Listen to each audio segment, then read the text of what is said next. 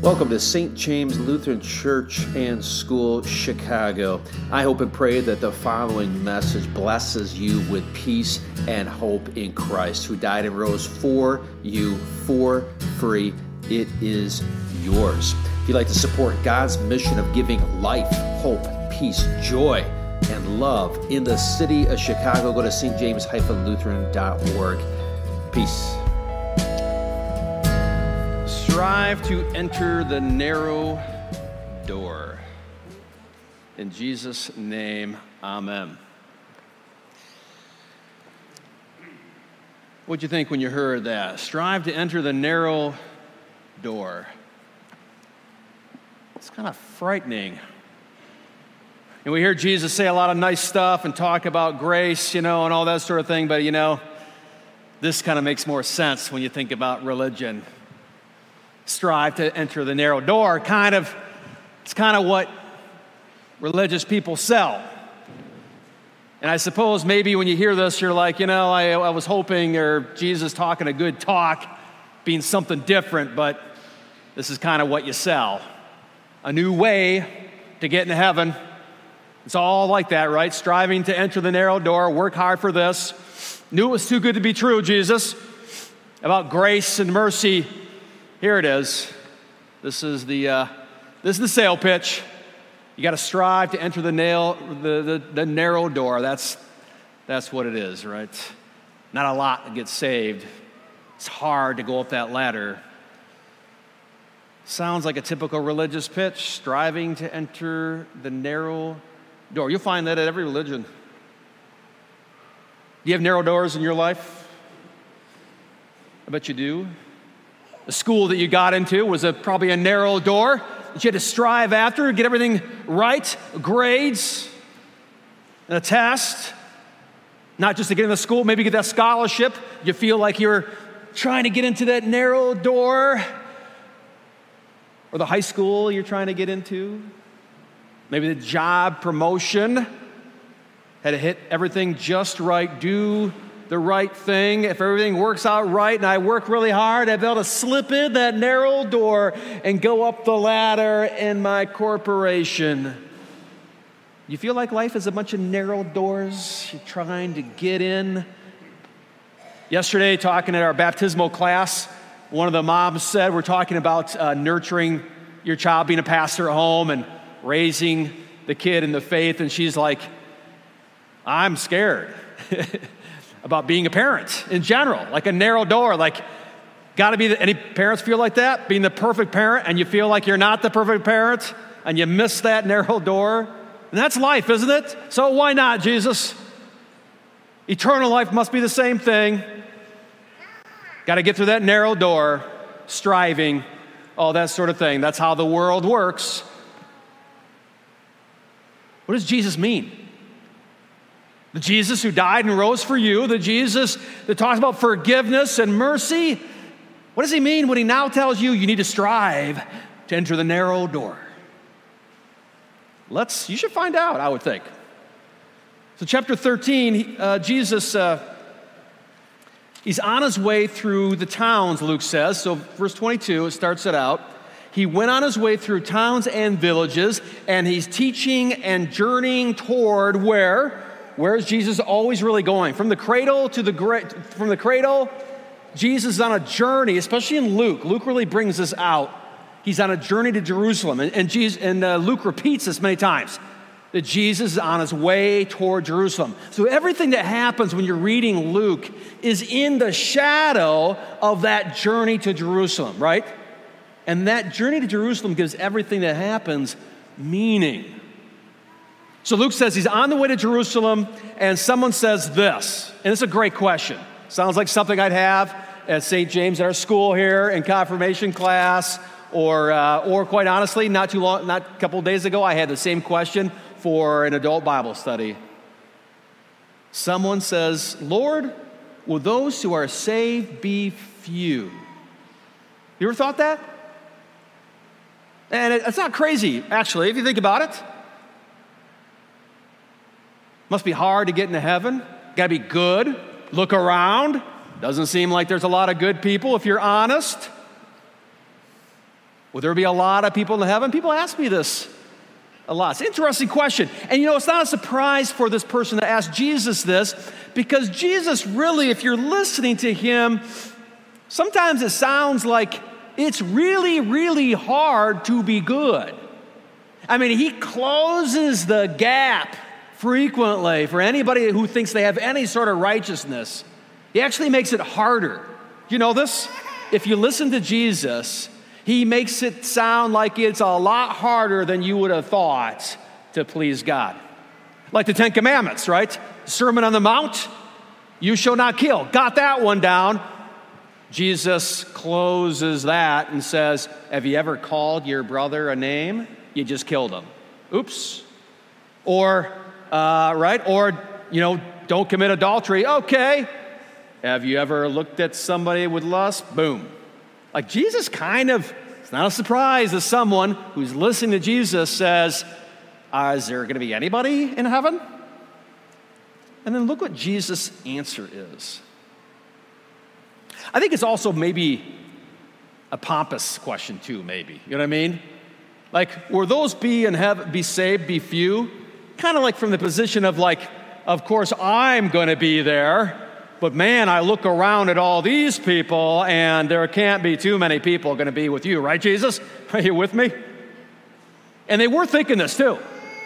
In first century Palestine, the Judaism of the time, Second Temple period, you need to be a child of Abraham. Everybody else is living in darkness. Second, you need to be doing all the things.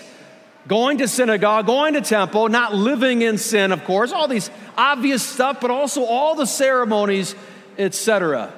And so it's really not crazy. I'll bet a lot of people thought we're the only ones. Look what Jesus says. Will those who are saved be few? Jesus says, don't worry about that. He looks at this person asking the question and says, strive to enter through the narrow door, for many, I tell you, will seek to enter and will not be able. Oh, he just closed it again. Addressing the question with, stop worrying about how many or who, worry about you. And if you step back and see what's been going on before and what's going to happen after, Jesus is probably talking to someone who thinks they deserve to be saved. Because it was just earlier, he was in the synagogue where you're supposed to be resting and being in church. And there was a guy there that was, or a woman who was terribly ill, and Jesus heals her, and they got mad at him. Because this is the time to be not doing any work. And you just did work and healed this person, this poor lady, who probably shouldn't be anyways, because she's probably not blessed because she's sick. So he'd been dealing with rejection. He'd been dealing with people who thought they are loved by God for two reasons: pedigree, they're a child of Abraham biologically. Second, works. They didn't have any major drama in their life or public offenses. They went to synagogue all the time. These two things put us in the saved column, but man, there's not a lot, right, Jesus? And to think about who Jesus hung out with. He hung out with people, well, he hung out with everybody, by the way. But who got him? People that needed him, right? So Jesus turns around, he says, strive to enter the narrow door, meaning today, now is the time, it's open. And he goes on and says this: for I tell you, many will seek and enter, but not be able. When once the master of the house has risen and shuts the door, you'll begin to stand outside and knock at the door, saying, Lord, open to us. And then he will answer you, I don't know where you even come from. Then you'll begin to say, well, we ate and drank in your presence. You taught in our streets. You remember me. But he will say, I tell you, I don't know where you come from. Depart from me. This is the response of people who met Jesus, but didn't need him at the time, right? But now suddenly they're coming all for him. The point is, once again, they thought, we're going to get in, we're special because of our pedigree and our good works. But those people, I don't know. And Jesus looks at them and says, strive to enter in the narrow door. And I'll bet they'd be shocked by this. What do you mean, me? I'm already saved. That's no problem. What does Jesus mean by entering the narrow door? What do you think? Are you in? You know, there's this cool place in Utah, southern Utah. We were hiking once, and it was a small entrance to get into the larger area, and you couldn't just go in with your gear. You had to take it off. Go in just by yourself and then pull it through afterwards. But you couldn't go in with all your stuff. You had to take it off to get into that green pasture, if you will, up that narrow escape. You've probably been in the Narrows. It's something like that. What if that's what Jesus means? The narrow door. The narrow door that's in the perfect shape of little Clara. Weak, vulnerable, not much, doesn't know much. Or maybe the narrow door is in the perfect shape of that elderly woman who is frail and skinny, just all bones on life support. Maybe the narrow door is in the perfect shape of someone who's got nothing, no baggage, nothing to brag about, no awards, no gods and things that you just have to have, or things that you think make you deserving of God's grace. Strive to enter the narrow door. Drop all of your self-righteousness. Drop any pedigree you think you have. It's not going to fit. You got to take it all off.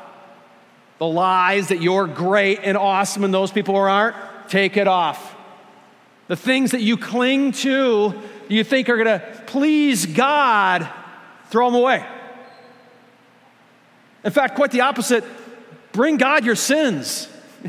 He loves that. The narrow door only fits someone who's got nothing. And really, that's everybody. The narrow door fit perfectly the thief on the cross, who finds himself up there, stripped of any honor, stripped of any pretense, you know what I mean? Like publicly, he is a bad guy. And now he's going to die. I mean, he is at the lowest point of your life. And Jesus, he looks over and there's Jesus. The narrow door, Jesus. Take me, Savior, and Jesus says, you'll be with me in paradise. The narrow door is open today. But if you got a bunch of pride, if you have a bunch of things that you think God will be happy you have and will get you through, leave them. The narrow door is open today, but it only makes sense to people that got nothing else and no hope. And that's why you see Jesus hanging out with people who had no pride. It was robbed of them. They had nothing really to say about it. Whether it's the tax collectors, right, or the sinners. It doesn't mean that was good what they were doing, but they definitely knew they were outside the kingdom of God and they needed severe help. Or the leper, or the lame, or the blind, or he always takes little kids, doesn't he? He always takes little people and says, you need to become like this. What does that mean? No pride, no strength, nothing. Just let me carry you in. The narrow door is open. And Jesus actually goes on and says what? You will see Abraham and Isaac and Jacob and all the prophets in the kingdom of God, and people will come from east and west and from north and south and recline at table in the kingdom of God. And behold, some are last, like Clara, or like that person they've just messed their life up so much, or like that man that needed healing on the Sabbath. Some are last in your eyes, they're gonna be first. And some of you who think you're first will be last. Strive to enter the narrow door. Brothers and sisters in Christ, the narrow door is open, and you don't need to bring anything. And Christ welcomes you in it today. In Jesus' name, amen.